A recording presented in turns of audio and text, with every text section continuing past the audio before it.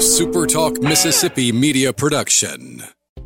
Are you a business owner looking for help with HR benefits and payroll? MWG Employer Services offers a wide range of services and can create a custom plan that fits your needs and budget. I was so overwhelmed with HR stuff. MWG Employer Services took all the stress out of it and even set up my payroll. I couldn't be happier. MWG Employer Services is here to help you succeed. Call us today at 601-206-7966 or go to MWGEmployerServices.com. You're listening to Sports Talk Mississippi On Demand, presented by Pearl River Resort. Escape to Choctaw, Mississippi and enjoy world-class gaming, the Dancing Rabbit Golf Club, and Geyser Falls Water Park. Escape to Pearl River Resort. To the junction, in the Grove, and to the top. This is Sports Talk Mississippi. On your radio and in the game, right here on Super Talk Mississippi.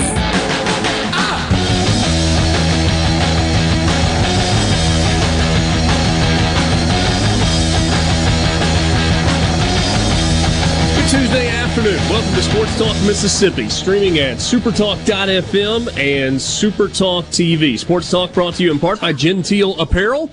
You can find them online at genteelapparel.com. Genteel has got men's clothing that is comfortable and is functional and looks fantastic. And you can find Genteel Apparel in men's stores all across the state of Mississippi, including Harry Meyer Clothier in Meridian, Landry's in Oxford, SF Allman in Gulfport, Smith & Company in Greenwood, and Steve's on the Square in Philadelphia. We are coming to you from the Pearl River Resort Studio. I should tell you, by the way, that Genteel is the official apparel provider of Sports Talk Mississippi. Pearl River Resort Studios. Visit them online at pearlriverresort.com for all that is happening at Pearl River Resort, whether it's dining, gaming, golf, water park in the summer, or live entertainment. You can find it all at Pearl River Resort. Richard Cross, Brian Haydad, Michael Borky, thank you for being with us this afternoon. There is a story today that certainly transcends sports. It happened last night during Monday Night Football. Certainly you know about it by now. Damar Hamlin, the safety for the Buffalo Bills, who was in a starting role because of an injury to another player early in the season and really had grown in his second year in the NFL, suffering cardiac arrest on Monday night. He made what was a pretty innocuous tackle, a play that happens 30 times a game in an NFL game and looks just like that. Made the tackle, popped up from the tackle, wobbled, and then fell backwards onto the turf. He was attended to immediately by medical personnel. They administered CPR, and they used the AED, the portable defibrillator, for him right on the field. He remains in critical condition at the University of Cincinnati Medical Center, which is a Trauma One medical center that was only a couple of miles from the stadium. The reactions from across the NFL, across the sports landscape, and just across the United States for people who saw that and felt absolutely helpless and just like want to do something have been nonstop since, about 8 o'clock or so last night. I say this is a story that transcends sports because, and I'm just using a very small example, and you've probably got your own. Paul Gallo talked about it this morning. On the day that the legislature goes back into session. I heard Gerard talking about it earlier today. We're obviously going to talk about it. I got a text message from my 12-year-old daughter just before lunch today saying, "Hey, Dad, is there any update on the football player that was injured last night?" It doesn't really matter what age or what you do. This is a story that seems to have hit everyone. Guys, it was Monday Night Football. It was a high-stakes Monday Night Football game with Buffalo and Cincinnati. We didn't talk a ton about it yesterday, but we made reference to it several times. What an incredible ending to what has been a great football holiday weekend. You had the college football playoff semifinals. You had more bowl games. You had Mississippi State's bowl game yesterday morning. You had the Rose Bowl yesterday afternoon. You had the incredible finish in the Cotton Bowl with Tulane upsetting Southern Cal. And then you get the Monday Night Football, and it's not just like a throwaway Monday night game. It's the Bengals and the Bills, two of the most popular quarterbacks in the NFL. And you're just a little over halfway through the first quarter. And then the football world and much of the world period, much of the United States period, just kind of came to a standstill. And it was as if everybody was saying, I can't believe what I just saw happen. Yeah. That's a good way to lay it. And maybe we underestimate sometimes, or maybe we don't, how impactful football is. And popular, I don't think is the right word, but impactful. It dictates how people manage their holidays, how they manage their finances, how they spend weekends and everything. It's so important and so big and larger than life that at times you can kind of forget that those are human beings out there. I had a high school coach used to put it this way, actually. He would say, football's not a contact sport, it's a collision sport. It's 3 hours of collision. And at times, you forget the physical toll that one football game has on these guys' bodies. I forget what documentary it was, but NFL players don't feel right after games until Wednesday, sometimes Thursday, after a game on Sunday. Physically, they don't feel right for days after a game, and they do that now 17 times a year if they don't make the playoffs. And last night was kind of a sobering reminder that football, this corporate, larger-than-life entertainment thing that we all consume and love, is at its core a violent thing involving sons, brothers, fathers, husbands, boyfriends, etc. Hey, Dad, the Buffalo Bills fan base has developed a reputation for being an incredibly giving and an incredibly generous fan base. Mm-hmm. If they see something that happens, they choose to donate money kind of as a collective to a cause to show their support.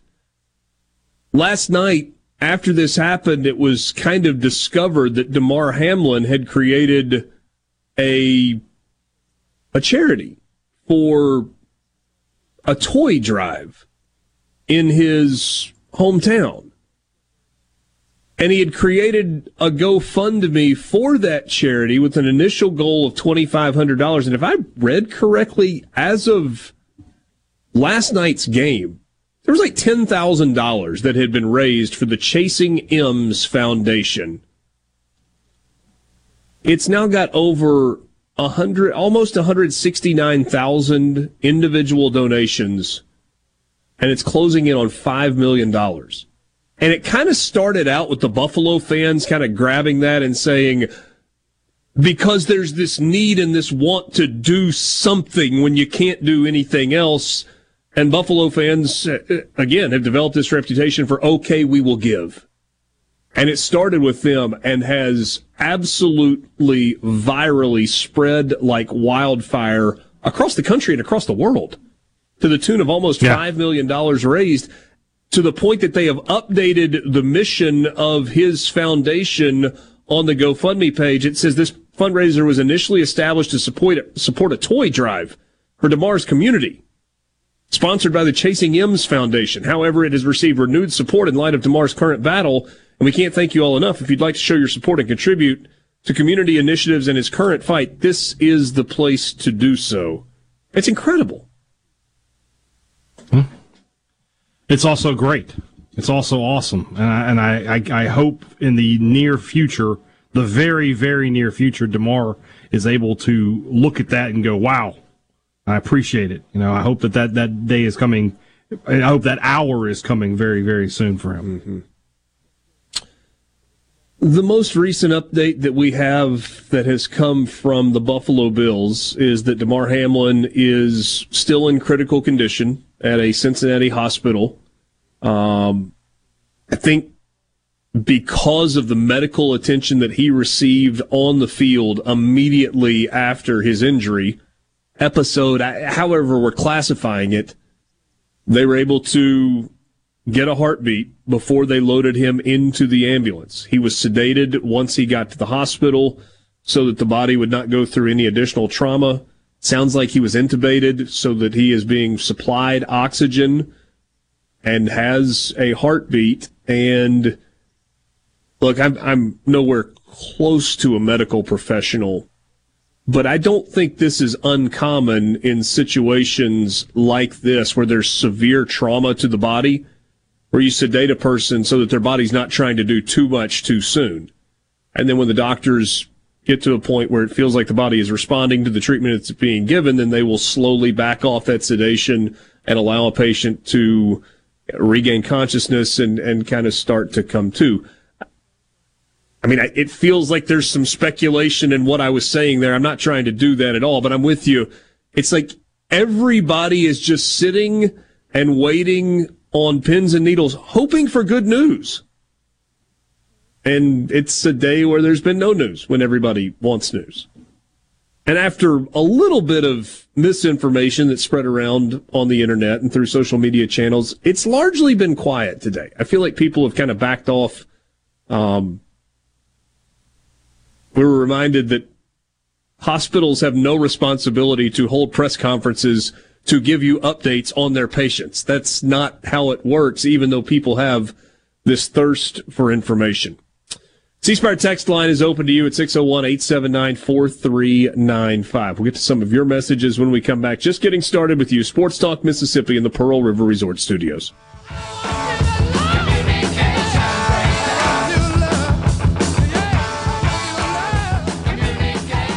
Mississippi. Sports Talk Mississippi. Do you ever get so excited that you just can't wait? Yes! Sports Talk Mississippi, covering your Mississippi teams. I've been waiting my whole life for this. Don't touch that dial! Here on Super Talk Mississippi.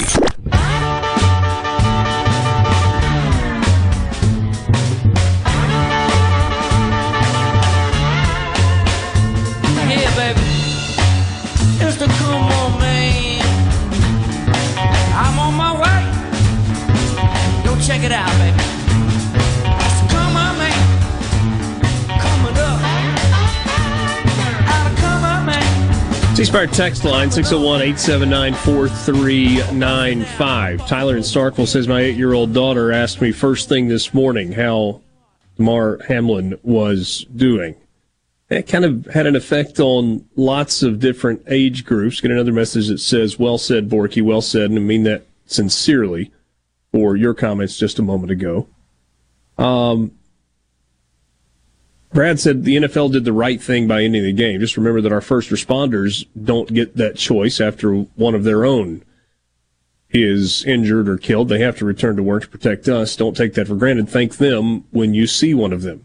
And it was first responders, right? And it was the paramedics, the medical professionals that were there last night that immediately provided the life-saving services that Damar Hamlin need. And any chance that he has to survive this tragic event last night is thanks to the immediate medical care that he got. I heard somebody on the radio say today, and I thought this was a good point, outside of being in a hospital, it's possible that an NFL football field was the best place that Damar Hamlin could have been because of the world-class medical care and personnel that is available to all players immediately, if necessary.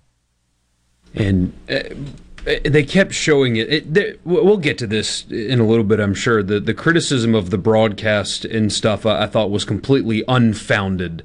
But they did keep showing the player reactions in it. That really, for some reason, maybe I'm just kind of hardened by the news, essentially, with everything being bad all over all the time. It's what we see, that I don't get emotional when stuff like that happens. And then they showed player reactions. And for some reason, that was when it was it became more real to me watching them. I mean, these are guys that have played football for how long? They've seen injuries, probably gruesome injuries. They've seen and been a part of guys getting carted off the field. It happens all the time. It's a very, very violent game. And for young, incredibly tough guys to have that kind of reaction is when it turned, for me, I don't know why it was, but like seeing Josh Allen's face, where you could tell he just didn't know what to do, didn't know what to think. He's like, I have no idea what to do with myself right now because I just watched my teammate, presumably a friend, guy you care deeply about, possibly lose his life on this field right now. And that was when it really hit me that it was not just your typical, we hope he's okay, getting carted off the field, we'll give you updates. It was, that this is very, very different. You know who struck me as having, in the most understandable way possible, a roller coaster of emotions? Well, Stefon Diggs, star player. You see shots of him standing on the sideline with tears rolling down his face. And then Stefon Diggs, just based on, I mean, this is just very little observation, strikes me as somebody that's a doer. Right, you know, you have different kinds of people in tragic situations or just life situations. Right, you have people that are comforters that are there to like kind of wrap their arms around you and say, I love you. What can we do? And then you have people who, like, they can't sit still. They need to be doing. You know, in the aftermath of a family, losing their home in a fire, it's the person who is immediately trying to gather clothes and food and necessities. Like, somebody else is going to take care of like the emotional and the spiritual needs that are immediately there, but there are physical needs too, and I'm going to take control of that. And I know it may be a weird parallel, but I thought when it looked like initially they were going back to play, it was Stefon Diggs who was the doer. Like calling his teammates together. It's like, all right, guys, you got to get focused. We got to play a game. We got to do this. And then when it became evident that that wasn't going to happen and shouldn't happen, it was like Stefon Diggs was again able to kind of let down that facade and the emotions came out. And then you get the shots of the locker room and he's a guy that's already out of his, leaves the locker room in a towel and he's going to, speak with someone from the Bengals outside the locker room. It was, you saw Dawson Knox standing there holding hands with a teammate, and you think about the year that Dawson Knox has had, losing his brother prior to the start of this season, and being able to have a team rally around him and have an incredible season in his first year of this new contract, and now he's dealing with the loss of a teammate, potentially, certainly a severe injury, a severe medical condition for a teammate. So, Borky, I think you make a great point. Right? I mean, that was what drove it home, and it wasn't just the Bengals players. The Bills players. It was the Bengals players as well. And in some ways, Zach Taylor was like the guy that seemed to be the most emotionally stable person in the stadium when he kind of walked out and met with Sean McDermott and was like, yeah, we're not playing. Let's take care of our teams. Let's figure it out. You said something that I had not seen. You said criticism of the broadcast. Everything I've seen has been, and I am exclusively glowing. Talking about people on social media, not just random people. I don't really follow random people, but there was a lot of they're going to commercial too much, or ESPN's profiting off of this, and it's like they don't sell ads like YouTube does, guys. No, man. There's no CPM for ESPN Monday Night Football. I mean, maybe the commercials played a dual role because there was an obligation there to get some of those in, but the commercial breaks were 3-minute opportunities for the people on the screen and behind the cameras and in the production truck to try and huddle and figure out how to present an unprecedented situation. I thought Joe Buck was incredible. All of them did well, right? And in studio, I thought they were really good too, with Susie and Adam Schefter and Booger McFarland. It got to a point where Lisa Salters was exceptional in her role last night. Yeah, it got to a point where Colbert, I forget exactly what she said, so I'm paraphrasing, was like, we don't know what else to say here, but we've got to fill time, so we're just going to keep talking about this, but they're not going to play football. We're not going to talk about this from a football perspective. So that's it. It was very real. It's in the few people, and you're lucky you didn't see him because it kind of infuriated me. It's like, I don't like pulling this card because I'm critical of coaches and I haven't coached in a football game. But if you think that they could have done differently, you don't know how it works.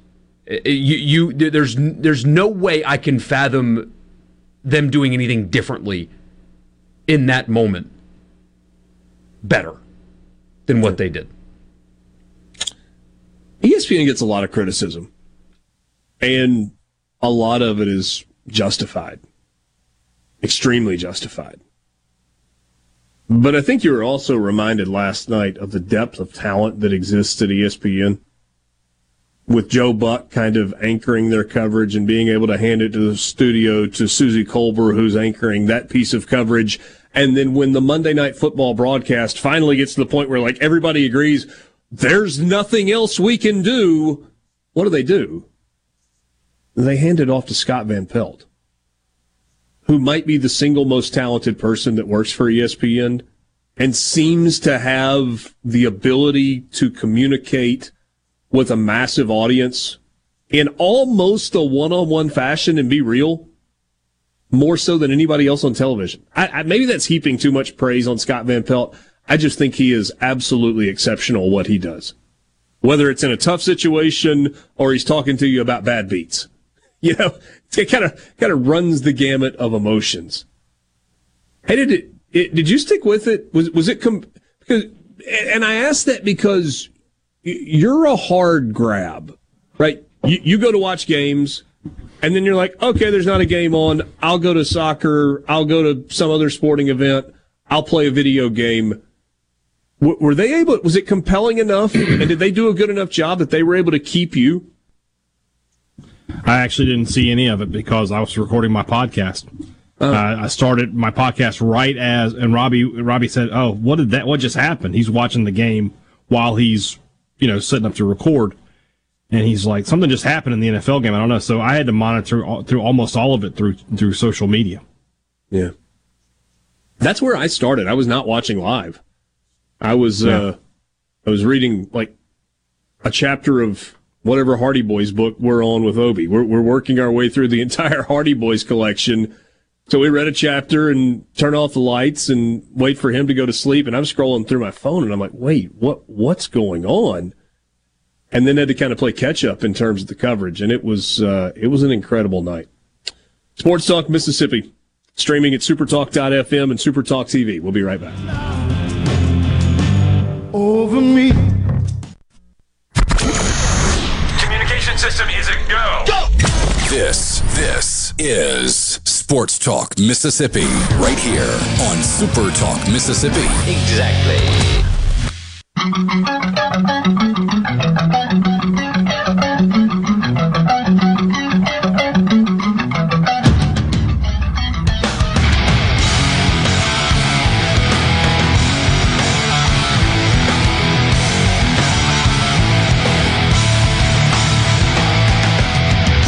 Sports Talk Mississippi with you, streaming at supertalk.fm and Supertalk TV. There is an element of what happened last night that I would love for us to talk about just for a second, if we may. Richard Cross, Brian Haydad, Michael Borky, coming to you from the Pearl River Resort studio. We talked initially about Damar Hamlin's injury, his medical situation, and his current state, which is that he is, at least by the most recent report available, still in the intensive care unit at the University of Cincinnati Medical Center after receiving CPR and emergency medical treatment on the field and then being transported to UC Med last night. we were talking about the coverage and the fact that I think we all believe and most believe that Joe Buck did an incredibly good job under the circumstances. And Joe Buck was the person who relayed the information publicly that players on the field with the two teams were told that they would have 5 minutes to get ready and then the game would resume. It was shortly after that message was conveyed that Zach Taylor, the head coach of the Bengals, and Sean McDermott, the head coach of the Bills, convened. And then very shortly thereafter, both teams headed for the locker room. And on 4 different occasions during the broadcast, Joe Buck referenced the 5-minute warning, if you will, that the teams were given, the warm-up period that was going to be allowed. And then, much later in the night, Troy Vincent, 16 years an NFL player, and now a bunch of years as brass at the NFL. Obviously, Roger Goodell is the commissioner, but Troy Vincent kind of runs it. Comes out and flatly and vehemently denies that anybody ever suggested that there was 5 minutes to warm up and that message didn't come from the league, and that's so incredibly insensitive, and just, over the top denied it. And so you're left, and I don't know that it really matters, because in the end, the NFL got it right last night. But I thought that kind of called into question Joe Buck's credibility a little bit. Joe Buck is a pro. He's been at it for a really long time. Talking about a guy that prior to this year making the move to ESPN had called 2 decades worth of World Series for Fox, has called multiple Super Bowls for Fox, and now will call a Super Bowl eventually for ESPN and ABC. Part of the reason that ESPN and ABC got looped into the Super Bowl rotation, because they got Joe Buck and Troy Aikman. I spoke with a person today connected with the NFL. I was like, that doesn't pass this. It's like, Joe Buck's a pro. He's not just going to shoot from the hip on some random rumor that is flying from the stadium. And he referenced that message came from the league. And he said, quote unquote, from the league. And then the NFL, through Troy Vincent, is trying to kind of spin it after the fact. And again, talk with somebody that's tied to the NFL earlier today, and they're like, it's not even the least bit surprising that the league would deny that they said that. But it wouldn't surprise me at all. In fact, it's likely that somebody from the league said that's how it's going to be handled. Yeah, I'd bet my car that they were told that. That doesn't mean it came from Goodell. And the easiest explanation would be somebody, if you want to give the NFL the benefit of the doubt, here's the benefit of the doubt you give them. Somebody on the grounds assumed that they should follow typical protocol, which would be after a player gets carted off the field, after an extended break, you give them 5 minutes and resume play. If you want to give the league the benefit of the doubt, that's where... That's the Occam's razor to me. That makes the most sense. Somebody on the ground, an official there, not necessarily a ref, but somebody who gets paid by the National Football League told them, okay, 5 minutes, game starts again. And that's typical protocol. Yeah. I don't think that's completely out of line. You don't have to stretch your mind to get to that conclusion while also... I mean, if you want to trust Roger Goodell, again, if you want to give them the benefit of the doubt, doesn't strike me as a league-wide decision when consulting with all parties and coming to a consensus conclusion. And there were a lot of people that kept going, why is it taking the NFL so long to cancel the game? Why is it taking them so long to postpone the game? But yet, you have to think about this. There were a lot of moving parts. Like the obvious conclusion and decision was, you can't keep playing this game. You can't ask these players on these two teams to come back out onto the field and finish this football game when they don't know about the status, life or death, from a player that was an hour earlier playing in the game. You can't ask them to do that. But at the same time, even Roger Goodell doesn't really have the authority to just unilaterally say, we are going to do this. He is contractually obligated to communicate with the players' union. And so you have Roger Goodell, who's working through Troy Vincent, who's the executive vice president for football operations for the NFL. I think that's his official title. He's working through Troy Vincent. Some combination of Troy Vincent and Roger Goodell are having to talk to DeMaurice Smith, who's the head of is he still the head of the players union? He is, isn't he? Maybe I'm wrong. Maybe it's somebody else now. But all of these things are these conversations are having to happen, and they have to make sure that they get it right. And so even though there was this push, cancel it, postpone it, you can't play. Why is it taking them so long? It's better to take a little longer than it feels like it should and get it right than hastily react, especially when there is a perception that you already hastily reacted once and you were roundly criticized for it. So yeah, maybe a little bit of grace needs to be extended in their direction as well. And they made the decision sooner than the announcement came, too. Again, if you want to give the NFL the benefit of the doubt, here you go. I mean, the Bills' equipment staff were clearing off their sideline, 20 minutes before the announcement came? Yeah. Because they knew. I was flipping through and reading a bunch of stuff like everybody was last night, and I saw somebody mention that on the police scanners, they were preparing for the crowd to leave. And that got me to think, maybe that's in part why you don't just games canceled.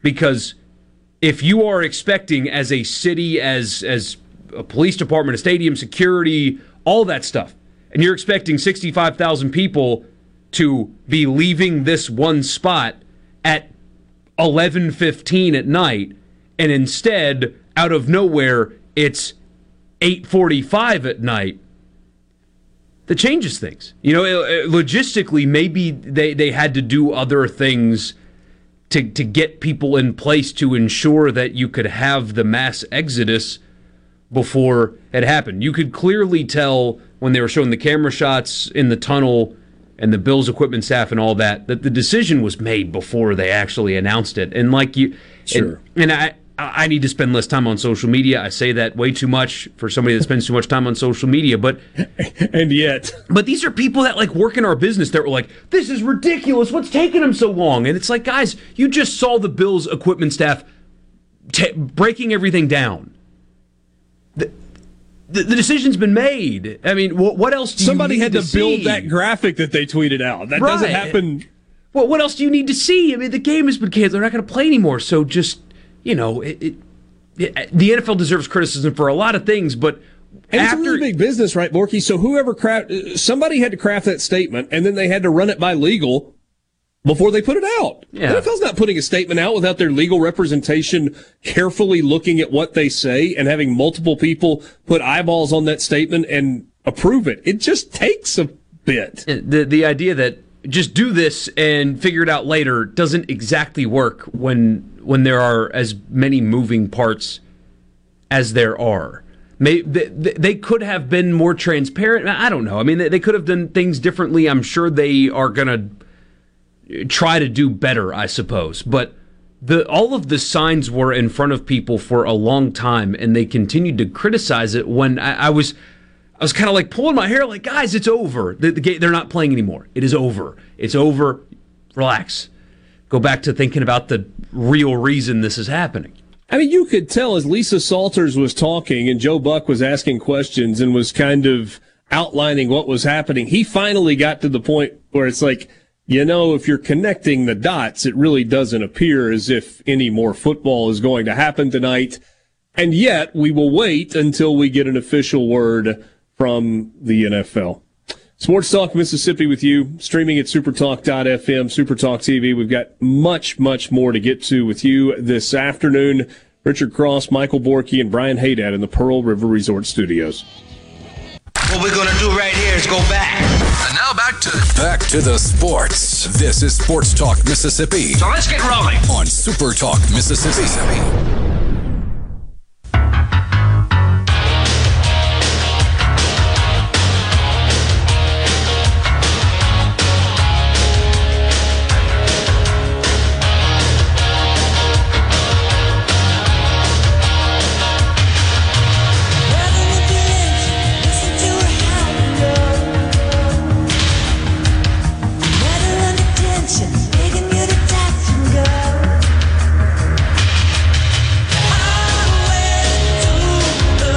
Welcome back, Sports Talk Mississippi, hour number one with you on this Tuesday afternoon, the 3rd of January. Richard Cross, Brian Haydad, and Michael Borky. We've got basketball tonight in the Southeastern Conference, 4 games, and it gets started with Mississippi State taking on the Tennessee Volunteers in Knoxville. That game tips off at 6 o'clock tonight on the road against Thompson Bowling. Difficult place to play, and it's a place that has become more and more difficult over the last, I guess, 10 or 15 years, right? I mean, so Thompson Bowling was a cave for a long time. Just a big, mostly empty building where it felt like they overbuilt and were underfilling. Then Bruce Pearl really got him going. It fell back a little bit, and then Rick Barnes he's just put good teams on the floor. It's a really difficult place to play. Tennessee, a 10-point favorite in this game tonight against Mississippi State. Both of them 11-2. Tennessee 1-0 in the SEC after winning against Ole Miss on the road last Wednesday, and Mississippi State dropping its SEC opener last Wednesday night at home to Alabama. Hey, Dad, I mean, when you look at Mississippi State's schedule, there's no reason to panic if the Bulldogs lose this game tonight. But you start 0-2 in the league, and you've dug yourself a hole, no doubt. Yeah, and you play 2 top 10 teams right off the bat. It's tough. We talked about it yesterday for a second. It's really weird that State and Ole Miss are playing the same 2 teams in the first week, and then they play each other. When you look at the SEC, there's a clear division of haves and have-nots this year. You've got what I think 6 teams are in the top 40 of the net, and then you've got, I think, 5 or 6 that are sub 90 or sub 80 in the net. So I think that's correct. And then you've got some guys in the middle, like LSU and Florida. But for State, when I look at their schedule and I divide it up between the haves and the have-nots, State needs to find a win, maybe just one against the haves, and then they got to win their games against the have-nots. If they can get a win tonight, that's great. But like you said, it's not panic time for a 3-game losing streak. I still don't think it's panic time or anything like that. They're still 37th in the net. They're playing the number 3 team on the road tonight, so that's not going to drop much if at all. But this Saturday, that's the big game. You can't go 0-3. You can't lose all your momentum. You can't lose the first game to Ole Miss. That's the old Howland way. You got to change that up and get a win over the Rebels on Saturday. Lost by 6 to Drake in the final game before the Christmas break. Came back and lost by 11 at home to Alabama. At Tennessee tonight, home against against Ole Miss on Saturday. Game that's on CBS on Saturday. What'd you call? I started to say Mississippi State. And Ole Miss is not Mississippi State. I was not going down the Jackie Sherrill road of calling them Mississippi. I was wondering, Jackie would be proud of you. And after the Ole Miss game, back-to-back road games. Now, one of them, very winnable in Georgia. Right. The other one, really difficult place to play, going on the road against Auburn. Night game on the road against Auburn. So can you be 2-3 after 5? If you are, I feel like you're in good shape. And that's, if you're 2-3, and you've shown that you can win a couple conference games, it's just about being competitive in these games. I don't like moral victories, but I thought State played well enough against Alabama to give me hope they can play well enough to maybe beat a Tennessee and Arkansas, Kentucky down the road. We'll see. Yeah. In Tuscaloosa tonight, Ole Miss and Alabama will play the late game on the SEC network. That one tips off at 8 o'clock. And this is game 2 of that daunting start to league play that Ole Miss is dealing with, right? They opened at home with Tennessee and played well enough to win, except for the fact that they went 11 minutes in the second half without making a field goal. And then another 3. So it's hard to win when you do that, I think is the point. And it's hard to win when maybe your best player, Matthew Morrell, hits one shot in the game. Yeah. You can't have those things happen if you expect to win. And so now you have to go on the road and face Alabama, who is a 12-point favorite and has the ability to absolutely light up the scoreboard. I don't know how Ole Miss scores to keep pace. That's the thing. If Alabama's shooting well, especially from the outside, you're sunk. They've got to show signs of life at a bare minimum, but because of what they did in the non-conference, which is nothing, everybody knows where the line is drawn, right? Everybody knows the deal. We don't need to hammer it into the ground. It is quite obvious. If things are going to be salvaged, you don't have to win tonight, but you got to win a handful of these games against teams that are better than you, games that you shouldn't win if you're going to cross the line. It's really that simple.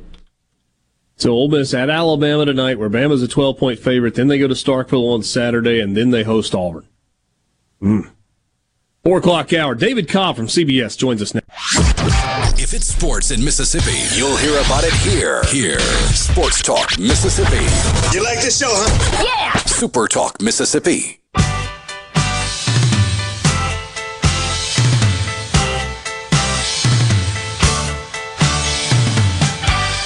Welcome back. 4 o'clock hour, Sports Talk Mississippi with you, streaming at supertalk.fm, Supertalk TV, and of course on your Supertalk Mississippi radio stations. It is time for us, for the first time in 2023, to go to the Farm Bureau guest line. Check out favorites.com and go with the home team, Mississippi Farm Bureau. Our friend David Cobb from CBS Sports. He's batting leadoff for the year. David, what's up, my man? Happy New Year. I had no idea. I'm honored. So when Borky texted me and presented me with 2 time options earlier, I'm glad I chose this one so I can be the leadoff man. No pressure or anything. And it's not like we laid around and didn't do anything yesterday. We were just no guests yesterday. There was so much football to talk about, and that's what I want to talk to you about primarily as well. And what a treat this weekend was in terms of the college football playoff semifinals. Maybe punched a few holes in those people that are like, blowouts only. We can't go to a 12-team playoff. I don't know. Maybe we don't even need to revel in that. Maybe we just need to revel in the glorious day that we had on Saturday with Michigan, TCU, and then Georgia, Ohio State. It was amazing. By far the best slate of college football playoff semifinals that we've had. I didn't have the courage to pick TCU straight up. I picked them against the spread. I knew they would keep it closer against Michigan than people expected, but I just didn't have the courage to go all the way and say, hey, they would win straight up. And you know what? That's who they've been all year. They've been underdogs on numerous occasions now and have found a way to get it done. And just an insane game. And then Georgia, honestly, I didn't think Georgia played very well until the last 10 minutes of that game. And that was enough. And I feel so bad for CJ Stroud, honestly. It's hard to feel bad for Ohio State as a program. They're an advantaged program, a privileged program, if you want to put it that way. But I do feel bad for CJ Stroud because the fact that he and Bryce Young are going to leave college football without a single national title between them is just stunning. And the fact is, here we are with Stetson Bennett on the cusp of winning 2 as a player who's, perhaps not quite nearly as talented as those guys. That's wild to me. But man, what a day! What a day! It was fantastic. It really is incredible what you said, and I actually hadn't thought about that. Neither C.J. Stroud nor Bryce Young is going to win a national champion as a quarterback in college football at 2 blue blood programs that are used to winning and winning at a really big clip. And maybe even more stunning that there are people that like Will Levis more than either of those two when it comes to the NFL draft. Go figure that. Yeah, Borky had a good tweet on that I retweeted the other night. Ridiculous. I just don't get it. Like what the infatuation is with Will Levis. And that's a rabbit hole that I could go down, and you might not get me back from that. But yeah, in terms of quarterback play, it is wild that those two are going to go down without national titles. And let me be clear, by no fault of their own. I mean, C.J. Stroud was magnificent in that game, and Bryce Young was phenomenal all year long. And I think just defended his Heisman Trophy as well as he could, given the circumstances. And yet here we are with Max Duggan, who was benched to start the season, going up against Stetson Bennett, a former walk-on and JUCO guy in the national title. We didn't really explore this yesterday, but I did just throw it out there as something to ponder. Given what we've seen from Georgia's defense in the last two games, they give up 41 to Ohio State, and they're a field goal from being at home watching the national championship game that, it kind of got snapped left. And LSU with 500 yards passing. And I know a lot of it was irrelevant yards in the SEC championship game, but it happened. I mean, we saw it with our own eyes. Are we crazy if we're not closely looking at TCU and what TCU has done offensively and believing that, okay, this TCU team is going to score, and therefore 13 is a lot of points in the championship game? Yeah, that's a big ask for the Georgia offense, potentially. Like TCU averaged over 6 yards per carry against Michigan, and that's with Kendre Miller, their star running back, missing a large portion of that game due to injury. And they've got depth at that position. DeMarcado was, phenomenal filling in. At the end of the day, though, the TCU offense is stout. They don't have many holes. I mean, Quentin Johnston, I think, is one of the best wide receivers in the country. He might be the best wide receiver in the country. He was banged up for a large part of this season. And maybe Marvin Harrison Jr. and Jalen Hyatt and those guys cleaned up a little better in the postseason hardware. But if you're talking about an NFL draft prospect and just game-changing wide receiver, Quentin Johnston's right there. So this TCU offense is legit. You're right. There's some holes in that Georgia defense. Georgia's defense really wasn't tested a whole lot during the regular season, and Ohio State passed the ball quite effectively against them for most of that game. David, so I'm not going to ask you to take into account the Gasparilla Bowl or the New Mexico Bowl or the Jimmy Kimmel LA Bowl, but going from Wednesday or Thursday I'd say let's start Wednesday, because that's when we had the crazy game with Arkansas, Kansas. That was Texas Tech's win over Ole Miss. That through the end of the Rose Bowl yesterday, what letter grade would you give to bowl season for those games? I'd give it a solid A-. There were some duds in there, but honestly, the one that put it over the top for me is the Cotton Bowl yesterday, and Tulane storming back from a 15-point deficit in the final 4 minutes of the game to beat USC. Just an absurd comeback for that team, and what a turnaround for the program. I mean, we talked all year about the turnaround the USC made, and rightfully so. It was really impressive to go from 4-8 to 11 wins under Lincoln Riley in year one. But Tulane, man, to go from 2-10 to Cotton Bowl champions as a Group of 5 program that really didn't have much recent history to draw upon.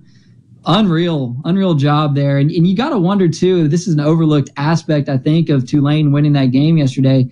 If Willie Fritz takes the Georgia Tech job, I don't think there's any way that Tulane pulls that off and beats USC. And so that's a little minute storyline, right? Like, you know what? He could have gone on to Georgia Tech and taken that Power 5 job at age 63 in the twilight of his career, the pinnacle of the sport for some coaches. But he chose to stay back and coach Tulane for that last game. And honestly, I feel like in the long run, he's going to look back on that decision with a lot of pride because he elevated Tulane football to heights it hadn't seen since before World War II. And when you get storylines like that in college football, to me, it overrides some of the duds or less exciting games. The 63-7 LSU over Purdue game wasn't much fun to watch. I underdogs that this year. And Iowa, Kentucky, when you take in those two games, it's impossible to give it an A+. I might even go solid A and not even put the minus out there. I want to pose a question to you that comes from Chase in Columbus. He goes, my sports New Year's resolution is to stop explaining my negative views on playoff expansion. Instead, I pose a question. Take this example. Depending on seeding, you could very reasonably have had 3, if not 4 SEC teams in the Final Four. How many years of the SEC getting 3 into the Final Four until everyone starts banging the drum for the next thing? We're talking about after the 12-team playoff. And when they do, what will that next thing be? Look, I don't know that the SEC is going to be just so hands down dominant in this thing like he expects. This year in particular, after Georgia, I don't know that there was another team in the SEC this year that was better than Michigan. That would have been. But he's saying in a 12-team playoff where you play your way through that bracket and you end up with a Final Four that includes 3 or 4, based on what we saw in the bowl games. I mean, right? So Georgia might advance. We could see Alabama advancing. We could see LSU advancing. Maybe you end up with 3 out of a 12-team playoff. Yeah. Well, honestly, I think the road to get there is going to make it entertaining enough, right? Like the SEC's been fairly dominant during the 4-team era. We're expanding it to 12 and at least giving teams a chance, right? Because I think the complaint a lot of times with that 4-team bracket or format has been that the SEC gets the benefit of the doubt and the SEC gets more teams in than maybe it should sometimes. And that maybe we ought to be looking harder at a TCU, a Cincinnati, giving a team like Tulane a shot. At least there's going to be opportunity now for some of these other programs to show us what they can do. And look, there's more parity, I think, right now in college football than there has been in the last 10 years. You go back to last season, Cincinnati reaches the playoff as a group of 5 team. We see Tulane break through for a huge bowl victory this season. And TCU, the ultimate Cinderella, reaching the national title game. So I don't think the SEC is going anywhere, but the Alabama dynasty is over. And Georgia might be stepping in to fill those shoes.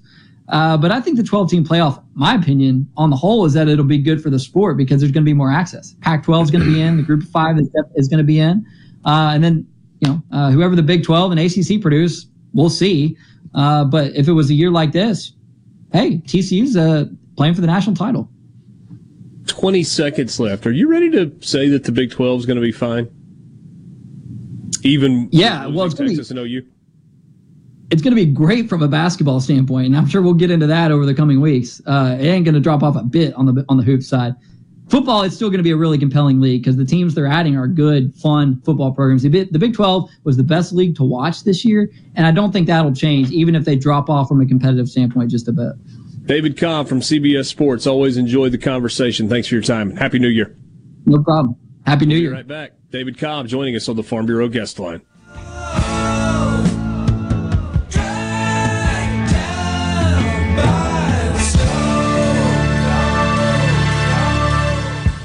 Back to Sports Talk Mississippi. It doesn't get any better than this.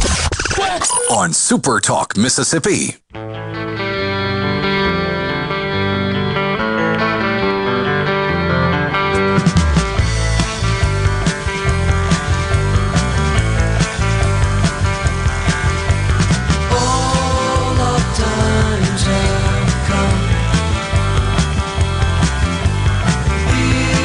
Welcome again, Sports Talk Mississippi. Thanks as always for being with us in the Pearl River Resort studios. Pearl River Resort, the home of the Dancing Rabbit Golf Club. 2 18-hole championship golf courses.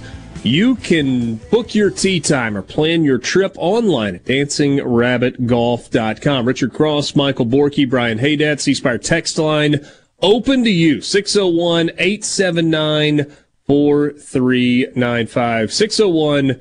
601-879-4395. 4395. We get an LOL, the Alabama dynasty is over. What a naive moron that guy is. That guy is. When they finish outside the top 10 next year, then I will agree with him. Always nice to hear from our good friend there. A naive moron. It's a little harsh. That's a little harsh. It's a little harsh. I will agree that the overriding point that I'm not. When Alabama finishes a year 9-4, I'll start talking about their dynasty being over. Just won 11 and 2. I'm going to stay on the board that they can probably recover from that. I am ready to declare Clemson, though. Oh, buddy, I've been waiting for this. I'm closer on that. They lost to all three of their non-ACC Power 5 opponents.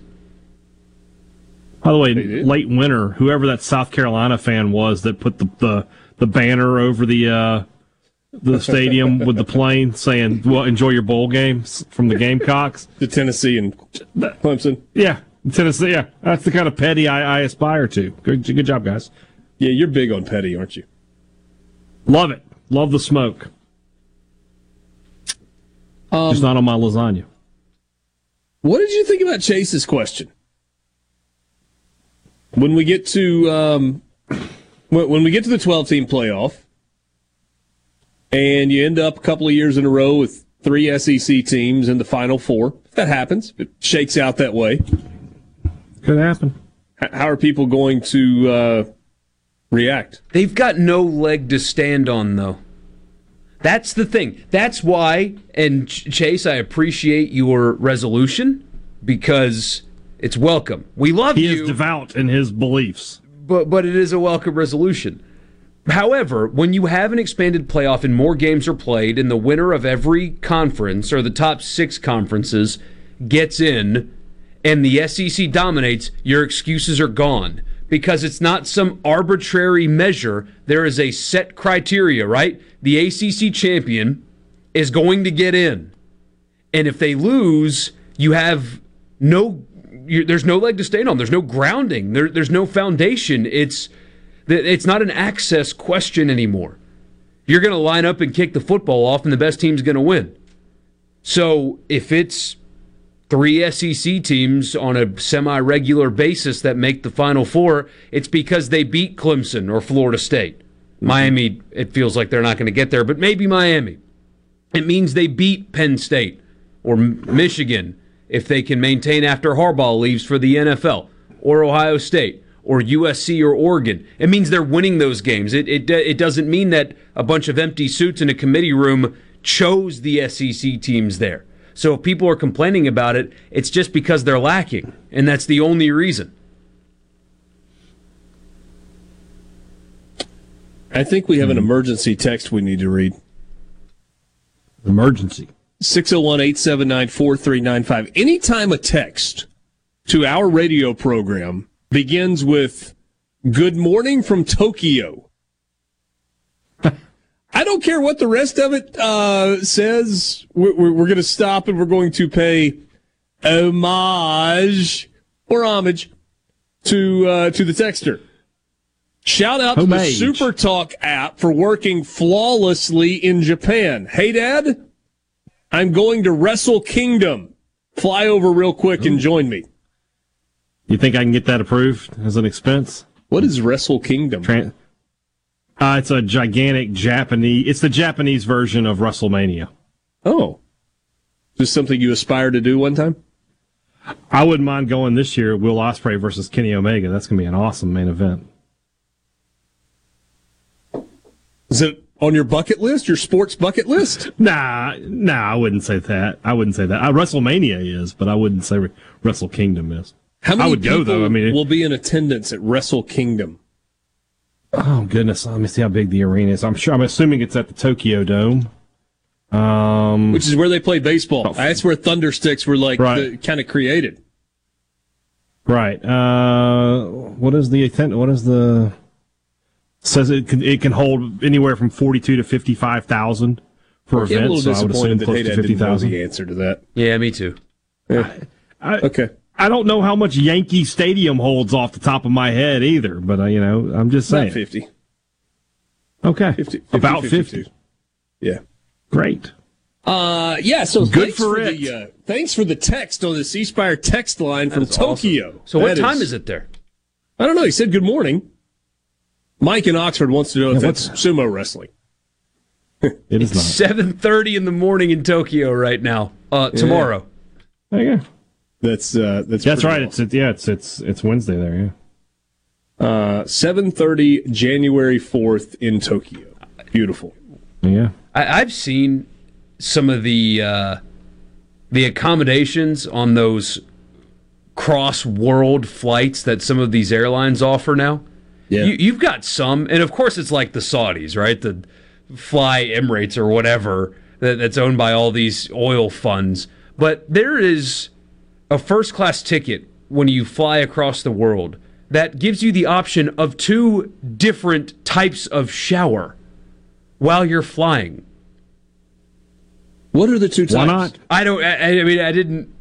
It was video I was watching. The guy picked one of the 2, so I didn't know what the other one versus was. Steam shower? Yes. Or? I mean, and like the movie catalog Alone is outstanding. versus help? What's going on here? He ate a steak. He had bottles of champagne. He was fed like 6 meals during the flight and was given a book. I mean, just the most. He said it was like $27,000. I could have bought a car for the price, but yeah. But still, I was going to ask. I was going to even Google what a first-class ticket to Tokyo cost. Here we go. That being said, like I'm firmly of the belief in the coming weeks that Southwest is going to start offering flights like $20. Just get you back on the plane. It's like, we're sorry, here. American Airlines, Jackson, Mississippi to Tokyo, first class, $26,979. Whew. That's Jackson to Dallas. How long a flight Dallas is that? to LAX, LAX to Haneda Airport. Let's see here. Hour 47, Jackson to Dallas, 3:32 Dallas to LA, 11 hours and 50 minutes from Los Angeles to Tokyo. It's like 15 hours total, 16 hours, something like that. Our friend says he didn't have a first-class ticket. What do you do for 12 hours in a normal seat? Squirm. You listen to podcasts. Yeah.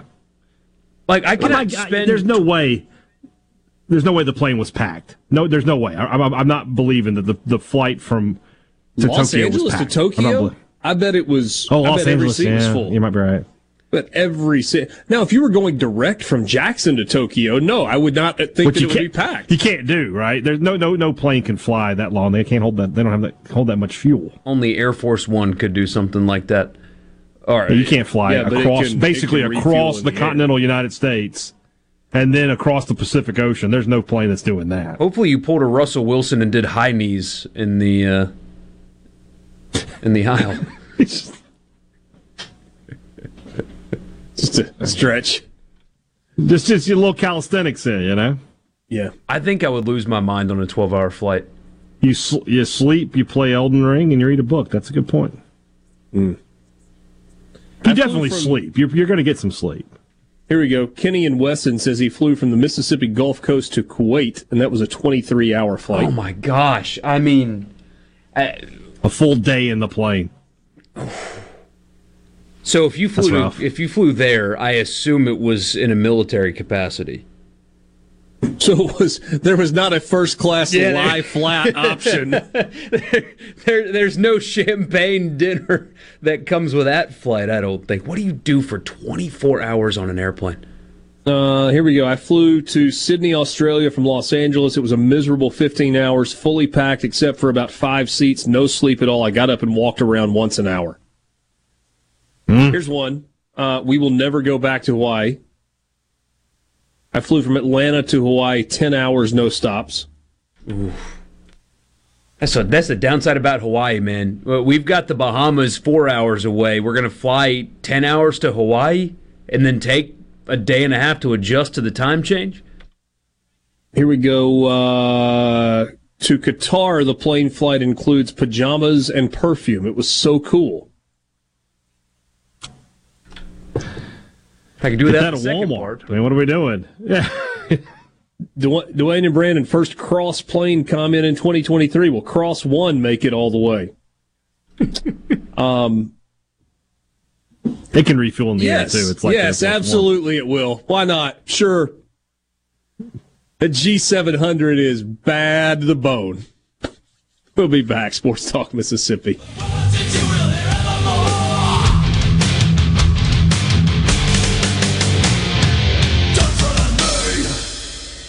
Sports Talk Mississippi on Super Talk Mississippi.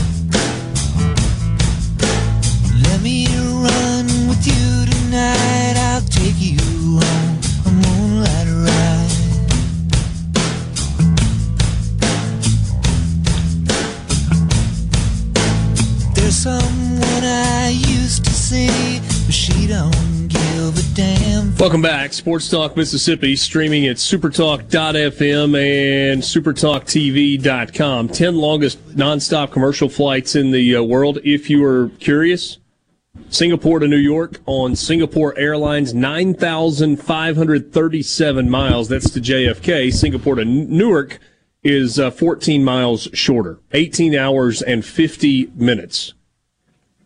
Perth to London, Qantas Air, that's 9,010 miles. Melbourne to Dallas. Auckland in New Zealand to JFK in New York. Dubai to Auckland is 8,824 miles on Emirates Air. Singapore to LAX. Air India, Bangalore to San Francisco is 8,700 miles. Houston to Sydney. Okay, good to know. By the way, I did look up the Singapore Air first class cabin. Orky, they offer suites. You can get a reclining chair and a single bed, or there's a double occupancy suite that is available as well.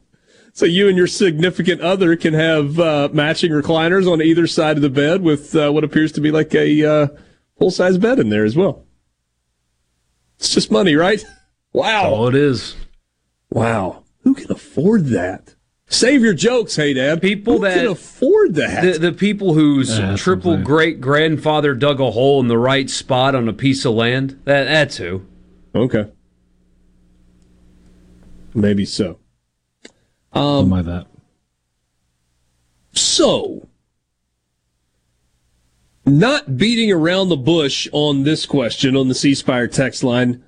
So, is Art Briles coming to Mississippi State? Hey, Dad? That's from Cody in South Carolina. Can confirm.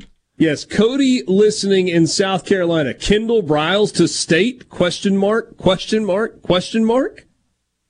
Oh, did he say Kendall or did he say Art?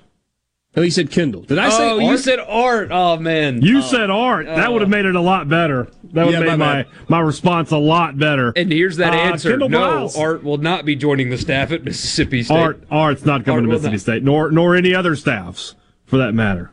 Yes, Kendall Briles. Kendall Briles. Maybe.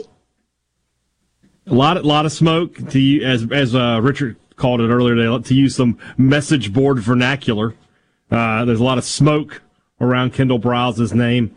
I know there have been discussions between Arnett and Briles. I think that Arnett considers Briles one of the better offensive coordinators in the conference, guy that he himself had trouble game planning for. So that makes him interesting to him. I believe they've made a substantial offer to Kendall Briles, and now the ball's just in his court, and we'll find out in the next day or so if he wants to leave Arkansas and come to Starkville, or if he wants to stay put. So you do believe it is that close? It is as simple as, is Kendall Briles going to say yes?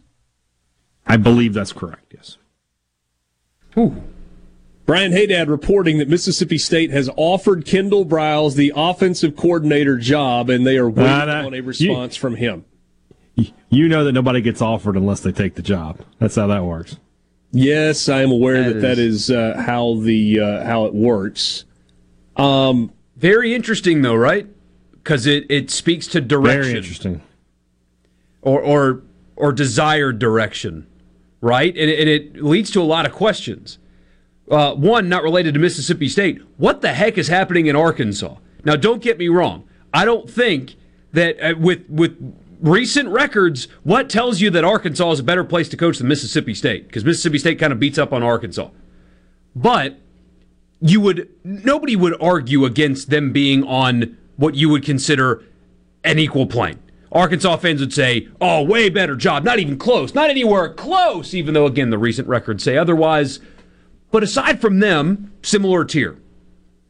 Going from OC at one of those schools to the other, it's an interesting jump, right? It doesn't really add up unless you're getting away from something. So what the heck is happening at Arkansas that you want to get away from? I don't entirely agree with what you're saying.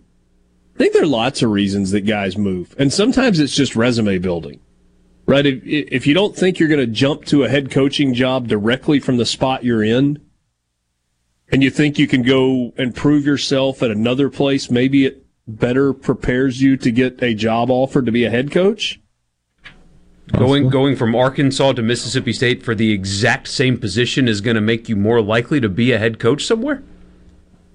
I will say that from another smoke standpoint, that it's being not reported, but it's being rumored that Arnett has offered Briles the same deal that Arnett had with Leach, in that I'm going to leave you alone.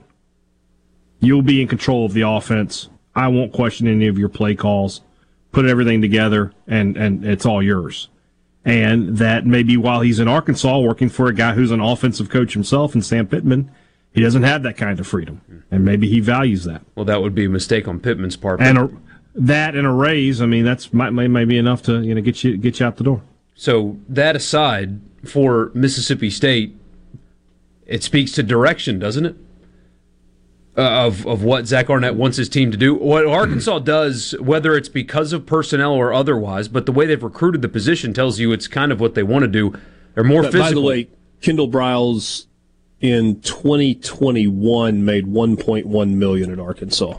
I'm sorry, I derailed your thought about direction. It's quite all right, but that's part of the benefit for having a head coach with such a small salary. You don't feel like you're breaking the bank on an OC if you pay premium dollar for him, because you don't have 11 figures sunk into your football coach or your head coach. You can more comfortably pay for an OC higher than you usually would. You could pay Briles $2 million a year, and you're paying your head coach and your OC what you were paying your head coach last season. Yeah. So Arkansas was really physical, or have been for the last couple of years. What does that say about Will Rogers? What would his future be at Mississippi State? Does Kendall Briles look at him as a guy that he can win with? Or would the Mississippi native at Arkansas maybe transfer with him? I mean, there are so many questions that follow a hiring of Kendall Briles. Makes it fascinating if it materializes. $1.2 million is what he was making last year. You don't have to. Do you have to pay him $2 million? No, you don't have to. I'm just. You have the ability to. I was doing the math. I was just giving you the math there.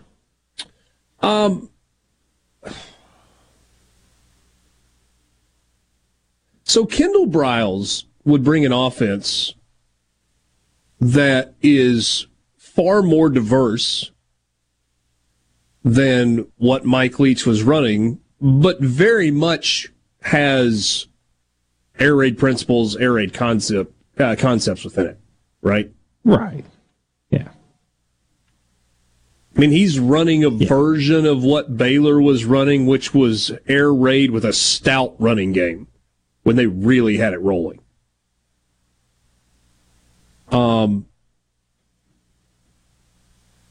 I think there's another really significant question that you ask. KJ Jefferson? Yeah, that's the next question people are going to ask. Yeah, that was the Mississippi native I was referencing. Yes, I don't mind calling him by name. Does KJ come with, is it a package deal? I don't know the answer to that. I mean, you're talking about two of the top quarterbacks returning in the SEC next year with Rodgers and Jefferson. How do you, one of them, if I would tell you that if KJ was coming, that Will Rogers is probably leaving. Because I don't think you bring in KJ and tell him you're going to compete with Will Rogers. So I don't know. That's a good question that would be answered probably pretty quickly after a hire was made, I would imagine. I think Briles is the kind of guy, though, who can work his offense around what he has. So if he comes in and he wants to work with Will Rogers, he can make the offense work around Will Rogers. Is this a hire that would excite Mississippi State fans? I think so. I mean, you're plucking a big name guy from one of your conference rivals. You're going to pay him what appears to be a big salary. So you're showing a commitment to winning. I think so. That was a very tepid response to that question.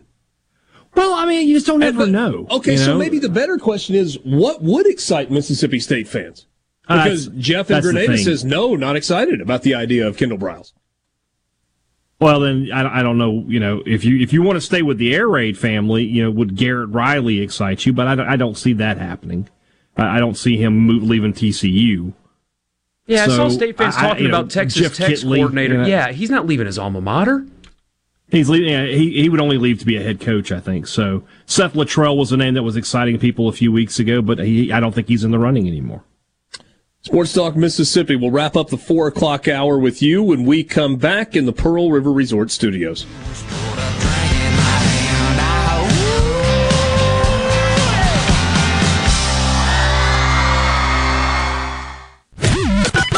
You can be a part of Sports Talk Mississippi. 888-808-8637 on Super Talk Mississippi.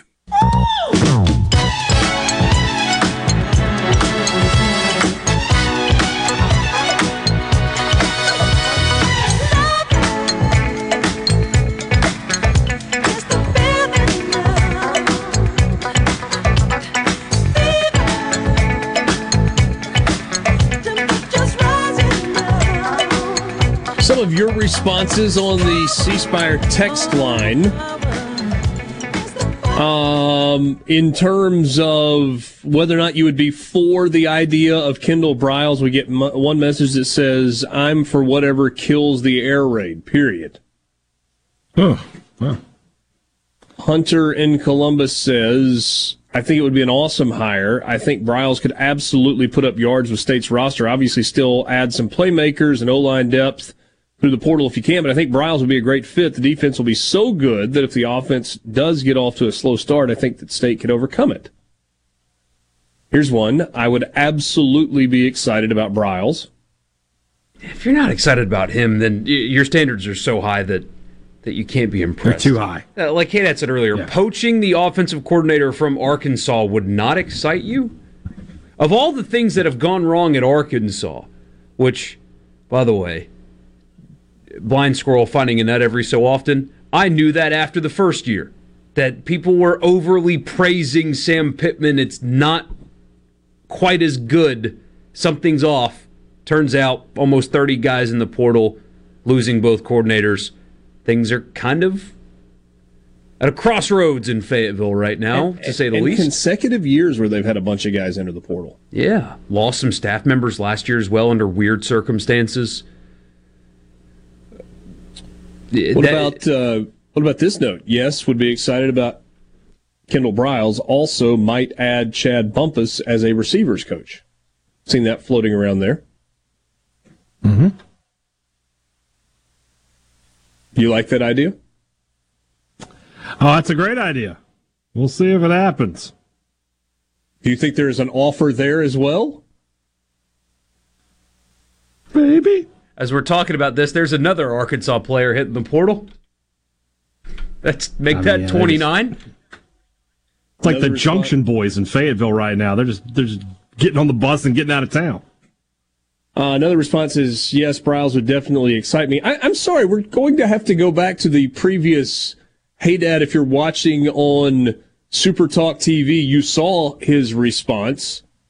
You kind of got big-eyed and got a sly grin on your face when Chad Bumpus's name was mentioned as a possible wide receivers coach at Mississippi State. Me?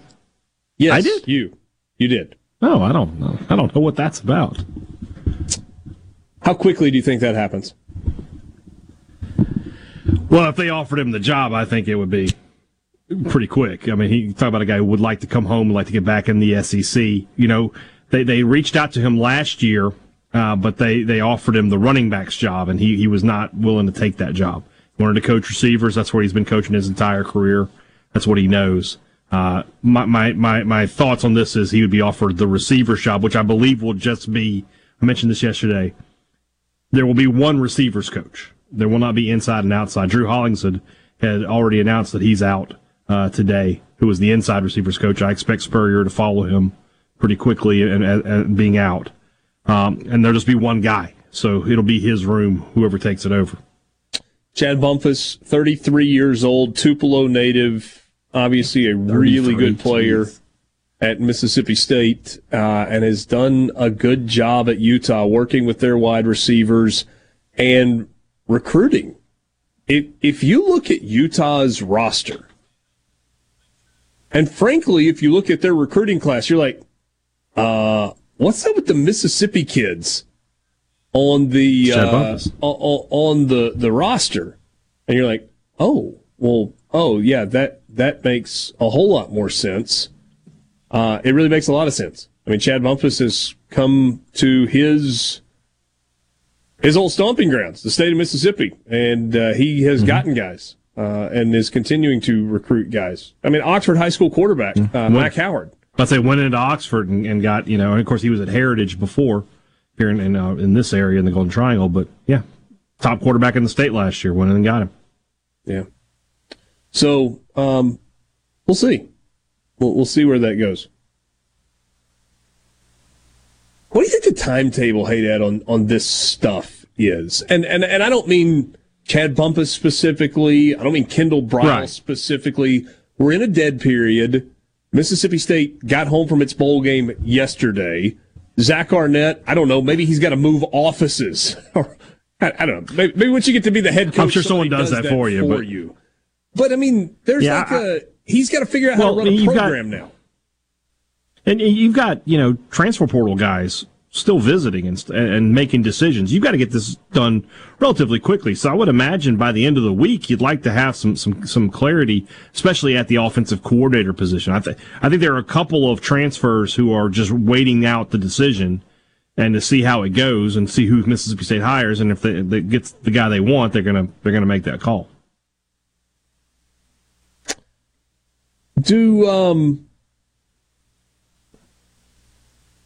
Was there a little pushback from Arkansas's offensive players this year with Briles? I don't know. Not in the games that I watched. There was reportedly some pushback from the head coach about what quarterback they need to play when Jefferson got hurt. Mike tells us that Briles was offered yesterday and that he said he needed 48 hours to make up his mind. Sports Talk Mississippi. We'll be right back.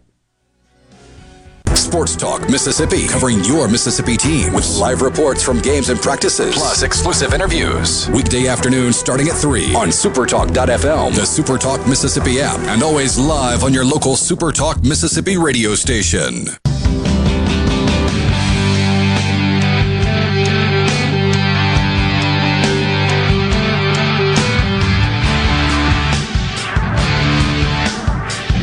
I'll give you one guess what this text means. It comes in on the C Spire text line at 601-879-4395.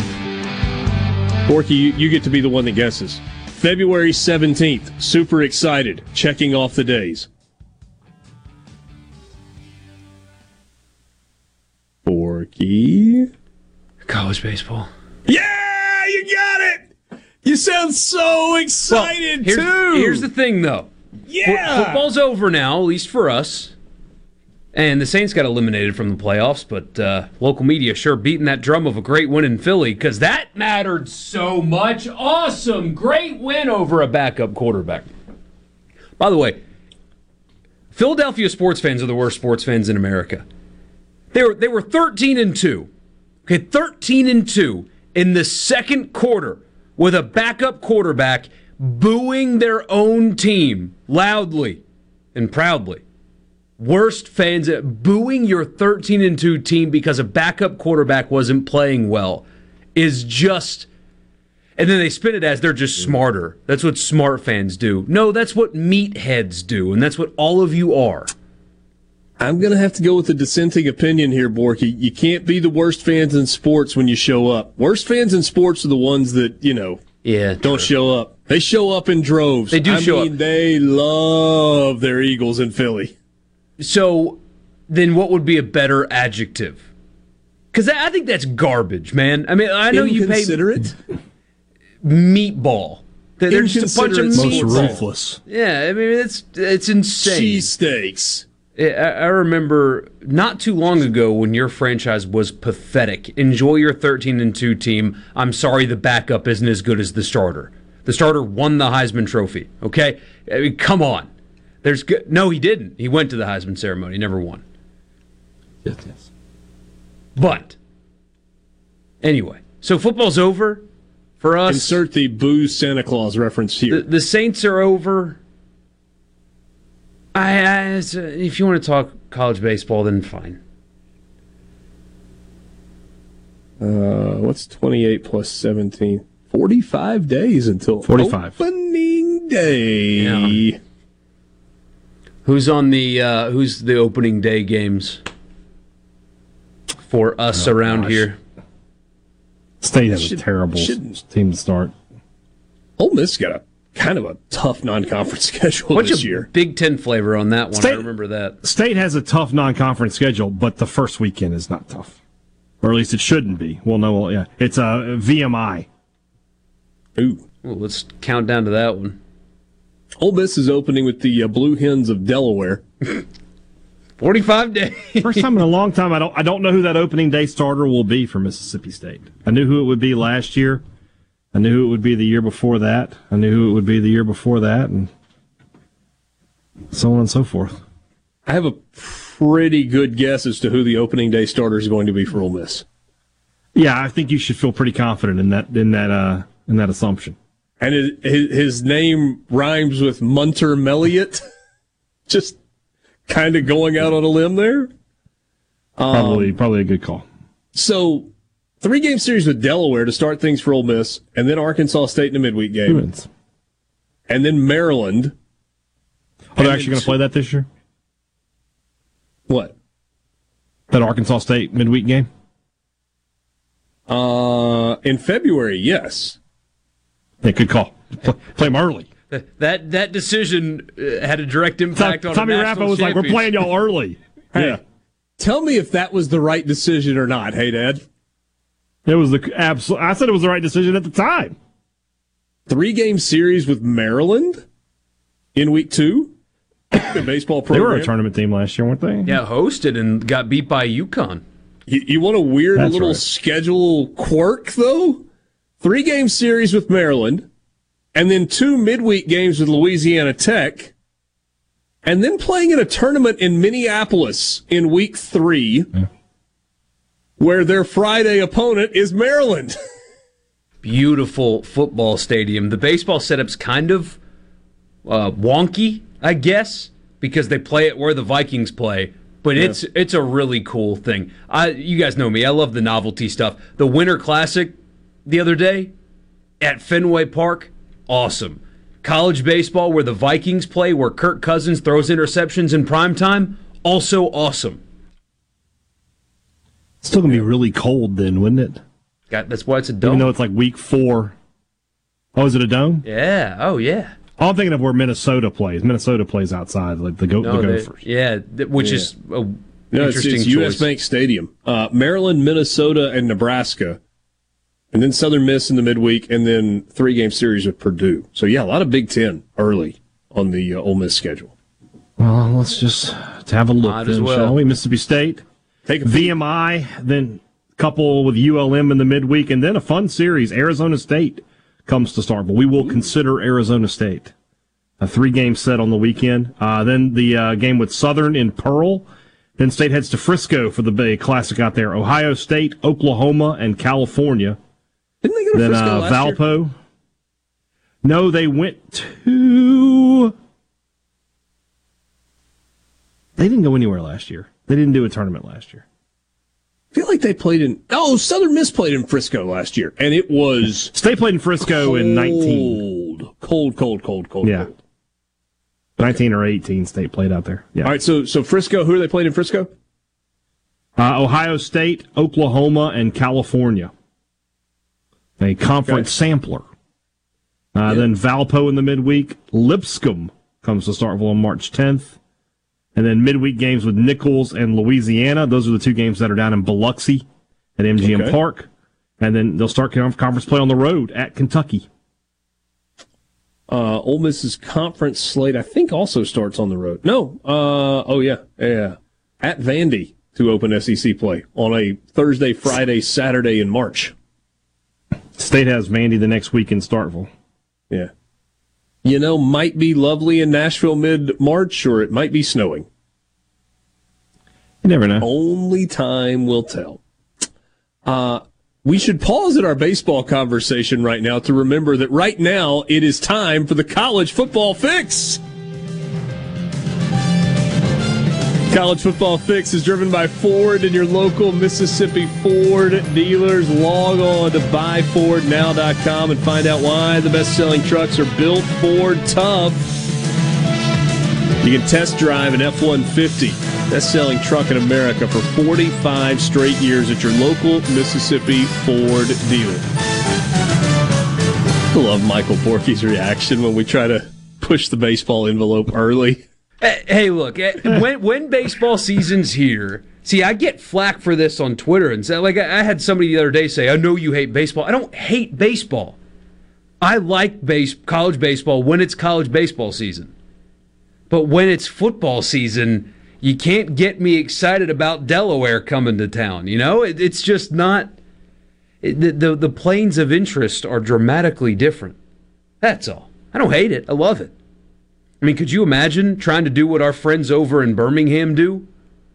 Where they're, having the wide receivers coach from UConn on their show because, by God, you better be talking about college football all 3 hours of your show every single day? I'll lose my mind. But great appreciation for college baseball when it's college baseball season. By the way, Southern Miss scheduled to begin the year. Today for the College Football Fix, we talk early season college baseball schedules. It happens. It's the college baseball fix. Baseball Fix. Driven by Ford. They opened the season with Liberty, Pete Taylor Park in Hattiesburg, then UNO, then a 3-game series with Illinois. So first 7 are at home for Southern Miss. Then they will ease up the road to Pearl to take on Mississippi State. Then a 3-game series with Dallas Baptist. That's March 3rd, 4th, and 5th. Then Ole Miss, road trip to Oxford. That is on Tuesday, March 7th. And then Valpo for the final non-conference weekend before they jump into Sun Belt Conference play. Just a quick peek, the home Sun Belt series this year for Southern Miss. Georgia Southern, last weekend in March. Are any of these at home? Good grief. James Madison, second weekend in April. Got to go to Coastal Carolina. Arkansas State, 3-game series at the end of April. South Alabama in Hattiesburg. And close out the regular season with the Louisiana Ragin' Cajuns at Pete Taylor Park. That'd be fun. Sunbelt greater than we talk so much about, we talked about how much it helps in football, but man, it is so much better in baseball. Yeah. Ole Miss's home SEC series this year. Week 2 against Florida. Week 4 against Arkansas.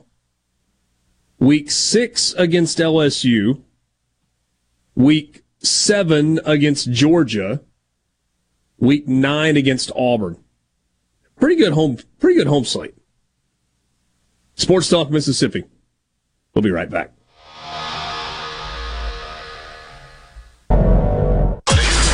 Sports Talk Mississippi, covering your Mississippi teams with live reports from the games and practices, plus exclusive interviews with coaches, players, and legends from the past. Sports Talk Mississippi on Super Talk Mississippi.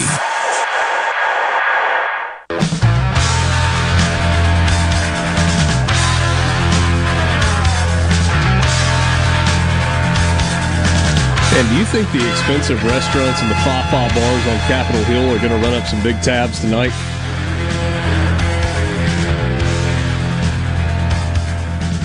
I'm just thinking out loud. There's going to be a lot of meeting that is happening away from the United States Capitol in terms of trying to whip votes and rally support and do lots of things behind the scenes. I know Gallo will talk about it in the morning, and Gerard will as well, but the Republicans unable to elect a House Speaker today, and they adjourned for the day.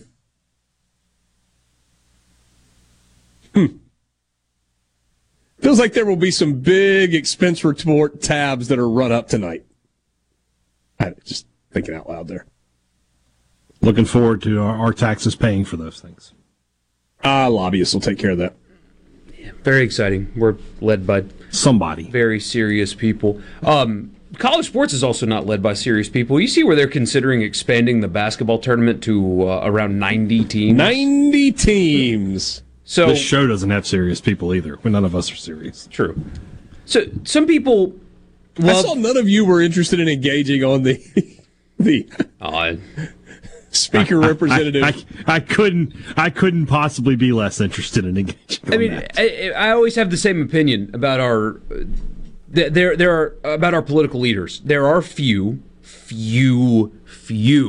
that actually care about the country and decorum and doing things right and trying to do things like make our lives easier. The rest of them are nothing but self-centered, corrupt, incompetent fools. And so nothing surprises me. Everything bad that happens up there should not surprise any of us because they're all in it for themselves, with the exception of few. Very few. Very few. But we're going to ruin the NCAA tournament. We're going to ruin it. And we're going to ruin, and we're going to ruin the semblance of good that comes with the regular season in college basketball. The college basketball regular season, I don't think is a great product. College basketball in general is not anywhere close to football. And here's what I mean by that. College football and the NFL, I think, are comparable products. One is watched by a lot more people, but college football, generally speaking, is really good from a production standpoint. It's a really good product, even when you're not talking about Ohio State and Georgia and TCU and Michigan. There's great college football everywhere. There is not, in my opinion, great college basketball everywhere. I think it's kind of a tough watch. If you expand the tournament even further, the regular season disappears in meaning. It's worthless. It's already kind of hard to get into when you're not watching your team. Expand the tournament by another 20 teams. You're going to have teams with losing conference records make it regularly with 20 more. Did you say the NCAA tournament is hard to get into if you're not watching your team? No, the regular season of college basketball is hard to get into unless it's your team. What? No, I'm sorry, Borky. That's the end of the tournament. It's going to be the third time that I have to disagree with you today. That's fine. We need to go for more. But no, the tournament's incredible. Regular season's kind of a tough watch. Not eliminate, but expanding it by 20 more almost eliminates all of its meaning. Because, again, you'll have teams with losing conference records making the national championship tournament. And that's ridiculous.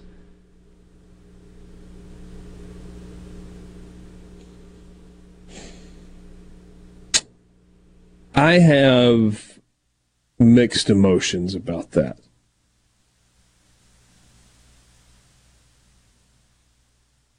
And my mixed emotions are, watching George Mason in the tournament is fine, but I'd rather watch Florida. I think.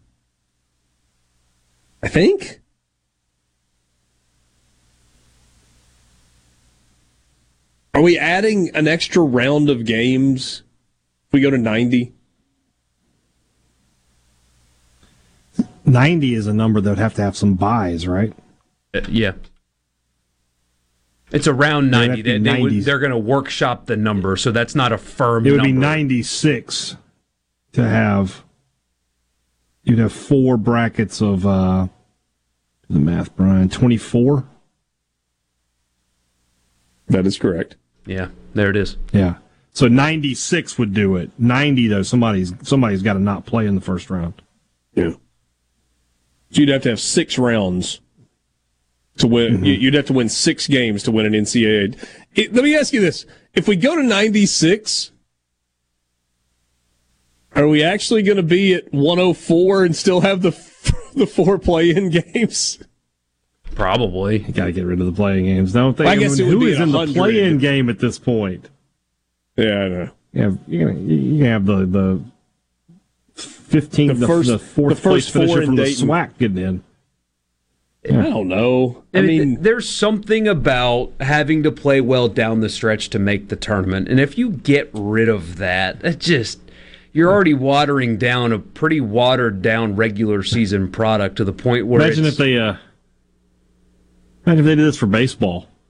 The entire SEC would get in. State would have gotten in last year. 9-21 in the conference. Their RPI was like and be like in the mid 90s. Yeah, it would be like softball. But at least in softball, for the most part, those teams are, their RPI is good. Like State's was not good last year, but they still might have gotten in. Yeah. So for those of you that don't know why we're talking about this at the moment, one of the working group deal things that the NCAA proposes recommended that every sport have at least 20% of the participants make the tournament. 20 or 25? I think 25. Committee is recommending allowing 25% of teams in sports sponsored by at least 200 schools. So basketball, baseball, softball, women's basketball. Yeah. I guess tennis and stuff like that. Yeah. Golf would be, although golf is kind of, it's not a set number. But like in baseball. So, and of course this has to be adopted and all that. Things would have to happen. But in baseball, if you're Ole Miss or Mississippi State, and 96 teams make the baseball tournament. And you don't host? All that. But would you ever pitch a starter past the fifth inning, ever? Would you ever have a reliever go twice in the same weekend? What would be the point of the regular season? Let's say they adopt that recommendation and go to a 96-team college baseball tournament. Why would Mike Bianco or Chris Lemonis and probably Scott Berry, honestly, with the way his program is run and the metrics, they always favor Southern Miss. They always schedule well. Why would you ever truly try in the regular season? Mike says baseball would be 75 because there are roughly 300 teams. But they can go further, is the point. Yeah, Hunter, I don't really disagree with what Hunter's saying here. He says, just like everyone said football was ruined and it wasn't, the product on the field wasn't ruined in any way, but this would be the same thing and basketball would be fine. I kind of think it would be fine, and I think it would just be more of what we love. Borky, I almost would take your words about the college basketball regular season being pretty watered down and say, I don't know that it changes anything. It would still be pretty watered down. You'd have a dozen games that people would tune in to watch throughout the course of the year. 2 of those are Duke, Carolina. Is Duke, Carolina going to have the same juice it's always had without Coach K? I don't know. Probably so. Pretty good rivalry. Yeah, you'd have a couple of Big 12 games, couple of Kentucky against Tennessee would do well in the ratings. It's like, if nobody really pays attention to the sport in the regular season anyway, and the only time you get a ton of eyeballs on college basketball is during March Madness, why not make March Madness a little bit bigger? I mean, if I'm a conference commissioner or I'm a coach, I'm for this. Oh, of course, because coaches' contracts have tournament appearance written into it. I mean, it helps them a ton. I don't know.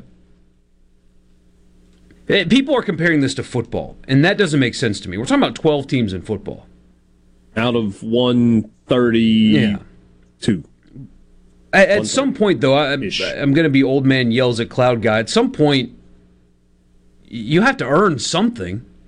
It's a welcome change from you yelling at carolers. Clouds are good.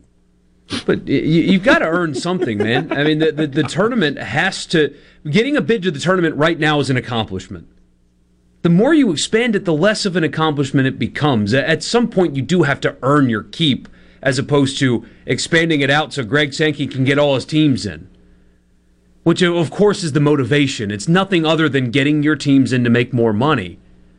which I get, but man, 96 teams making the national championship, they all didn't earn it. Hey, Dad, Jeff wants to know what your opinion is. We'll get that on the other side of this break. Sports Talk Mississippi. Scathing hot opinions. Burning hot opinions. Next. This is Sports Talk Mississippi, right here on supertalk.fm, the Supertalk Mississippi app, and always live on your local Supertalk Mississippi radio station.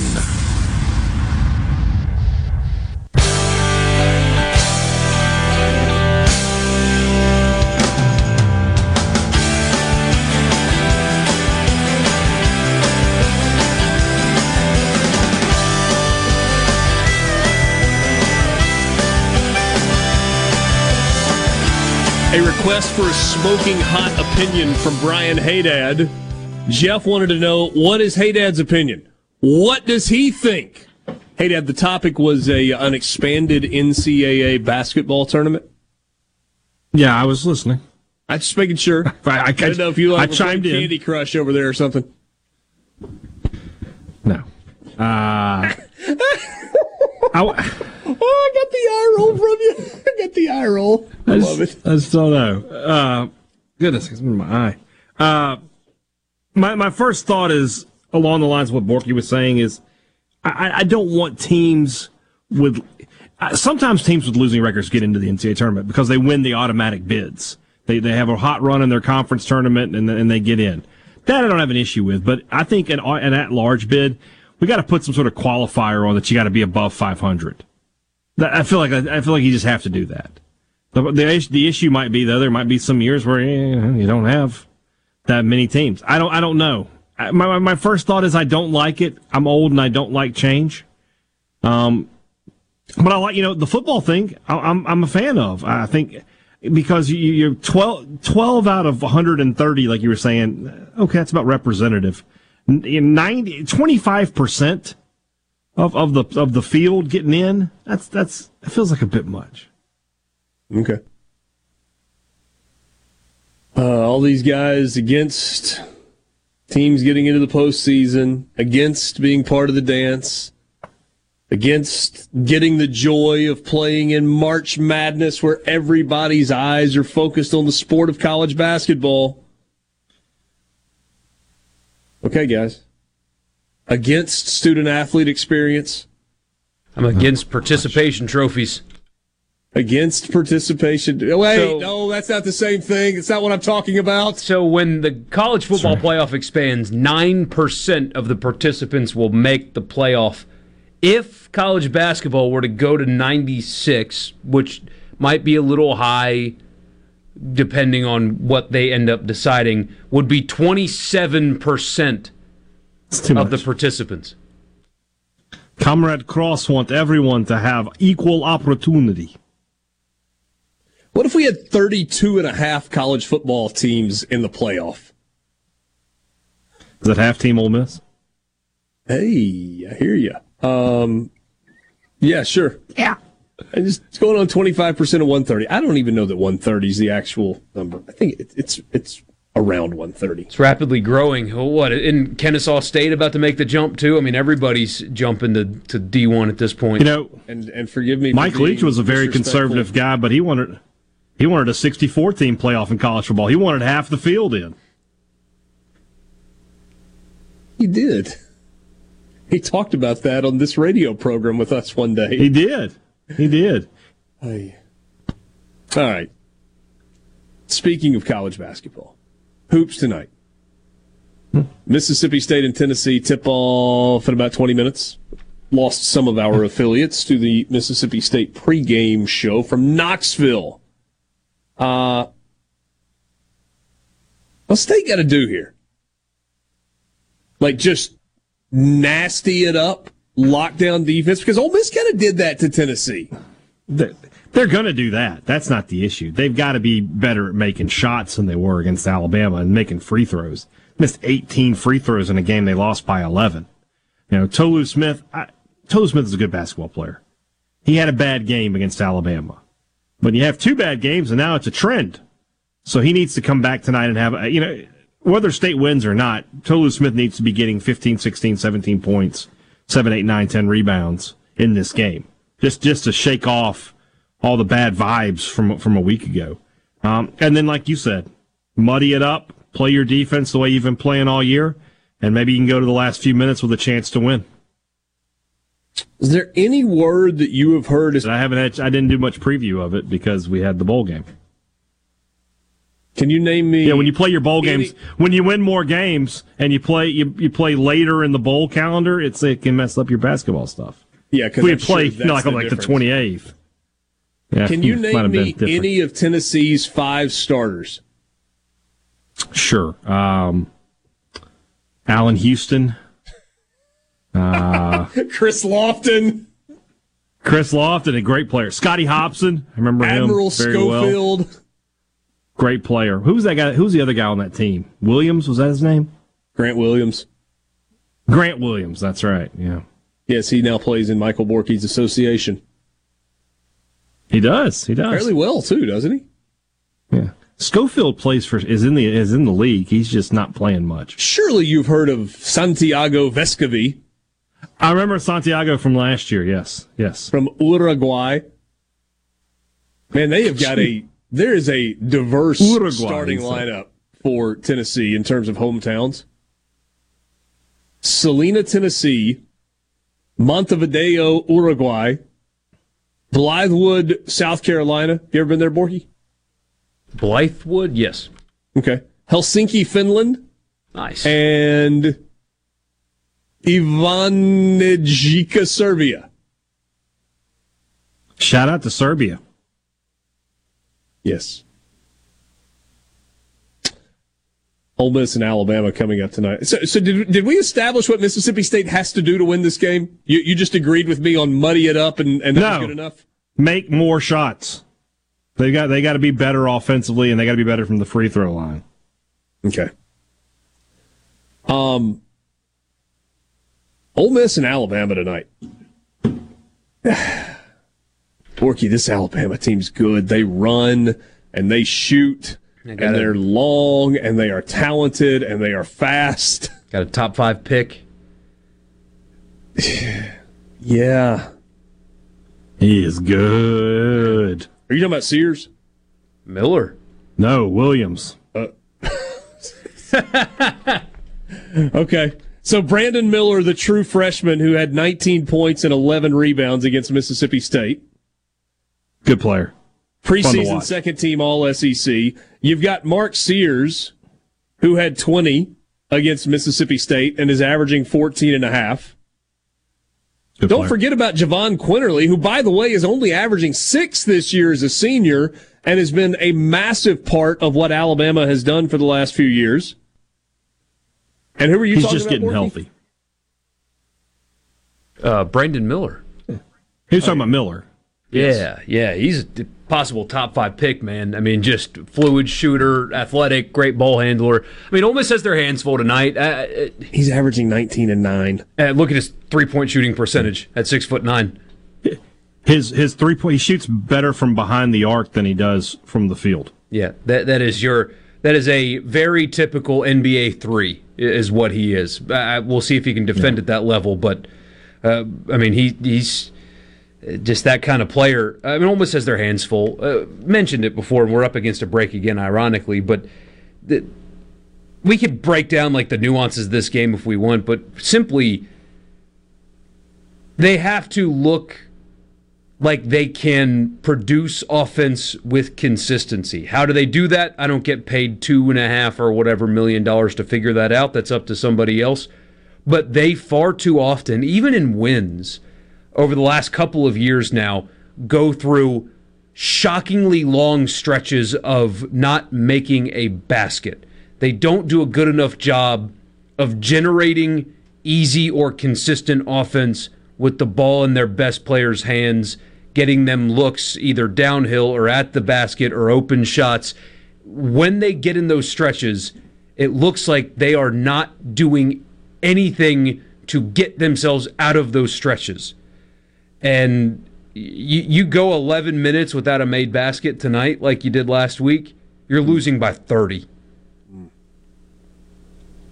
Brandon Miller is shooting 45% from behind the arc and 42% from the field.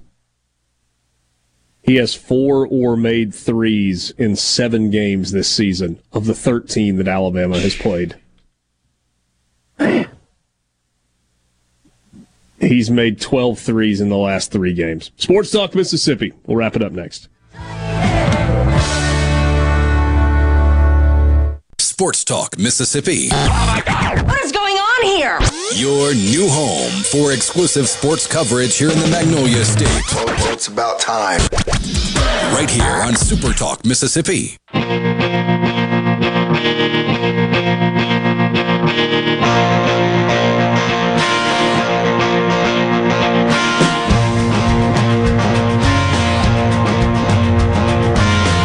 Michael Borky loves a good stat of the day, and he has a doozy prepared for you as we look forward to a Kentucky basketball game that is coming up this evening. The Kentucky Wildcats, surprisingly, right, on ESPN. Everybody's shocked that they stink, though. I know they're not good. I am aware. And yet they are a large favorite tonight at home against LSU. 10.5-point favorite against 12-1 LSU, who's coming off a home win against Arkansas. That one's at 7 on ESPN tonight. Super Tuesday. Here we go. All right, Borky. Stat of the day. You're going to have to read it because I had to reset the computer in here. And so it happens. Yeah. Here we go. Michael Borky's stat of the day. Kentucky basketball, in their last 75 games, has a record of 46 wins and 29 losses. That is a winning percentage of .613. Kentucky football, in their last 75 games, has a record of 47 and 28. A .627 winning percentage. Football school. And you know what Kentucky did not do in that time frame? Lose to St. Peter's. Kentucky basketball also did not get held scoreless by Iowa, in fairness. I mean, we need to balance this thing out just a little bit. Okay? Yeah. Fair and balanced. Kentucky got outscored by Iowa's defense 14-0 in their bowl game. Now, that game was a delicious train wreck. It was so bad. I enjoyed it so much. Were there many Kentucky fans at that game? No, yeah, they didn't show a ton of crowd shots. I didn't notice any, though. They were playing Louisville in hoops that day, so there you go. They won that game. Devin Leary chose... Without knowing anything else, I just know they played Louisville. They won that game. Devin Leary chose that over Auburn. Chose Kentucky. Fear for his soul. Over Auburn. Louisville's 2-12 in basketball, by the way. How does that happen? How does that happen? Nate Oates, new Louisville head basketball coach. Ooh. One and done with Kenny Payne? They can't go on like that. That's Louisville.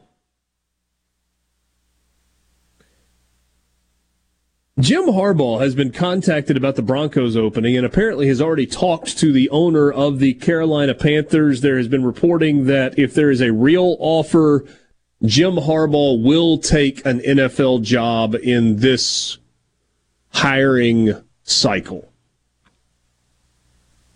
What does that mean to you? Should it mean? Michigan's a good college job. I'm interested to see who they bring in, especially at this late juncture. Yeah, that makes that situation fascinating. I have seen some people reporting on this saying that he would leave for the NFL because he's frustrated with college football. I cannot possibly roll my eyes any harder than that. He would leave for a better job because of frustration with college football. It's the NFL. Nick Saban even tried it. Failed at it, but tried it. Because it's a better job.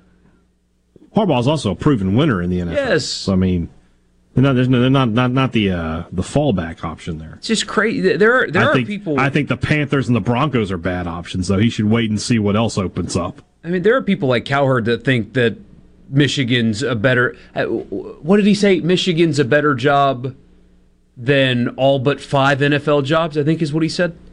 I mean, just absolute, utter nonsense. Really? I mean, it's just absurd. It's absolutely and totally ridiculous. Lifestyle, there's more pressure. You have to be more precise. But it's crazy. Anyway, it makes sense for those franchises to do that. You know, he's been mentioned with basically every job that has come open. Would Lane Kiffin's name be associated with the Michigan job? Lane Kiffin, a Michigan man. They wouldn't hire him. But you know what would be funny though? After everything that instead went of down being in the Auburn, Gulf, he could be on Lake Superior. Yeah, but after everything that went down with Auburn and how, I mean, all the way up to the top, his bosses, the person running the collective, everybody frustrated with how he handled the Auburn thing. Can you Kiffin can dropping you his name into imagine- the Michigan thing too would just be. Can you imagine if Keith Carter got a call from, I don't know, Lane or Jimmy Sexton or who are you? You know, Michigan's interested. It'd be like, I want that to happen. I want to hear that conversation. All right. Lane wants to catch probably have muskie and reached perch. the point where you go, okay, good luck. Good luck. It was never meant to be at that point. Wow. Sports Talk Mississippi, double dip of hoops tonight. Mississippi State and Tennessee about to tip. Ole Miss and Alabama coming up at 8. Thanks for being with us on this Tuesday afternoon in the Pearl River Resort Studios. Have a great Tuesday night. We'll talk to you tomorrow.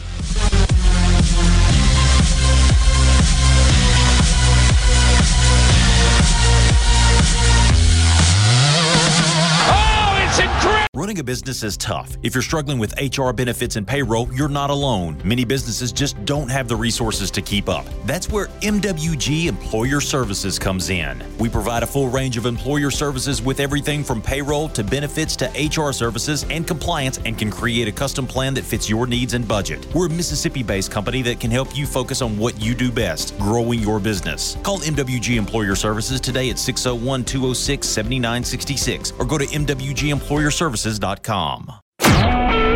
SuperTalk Mississippi media production.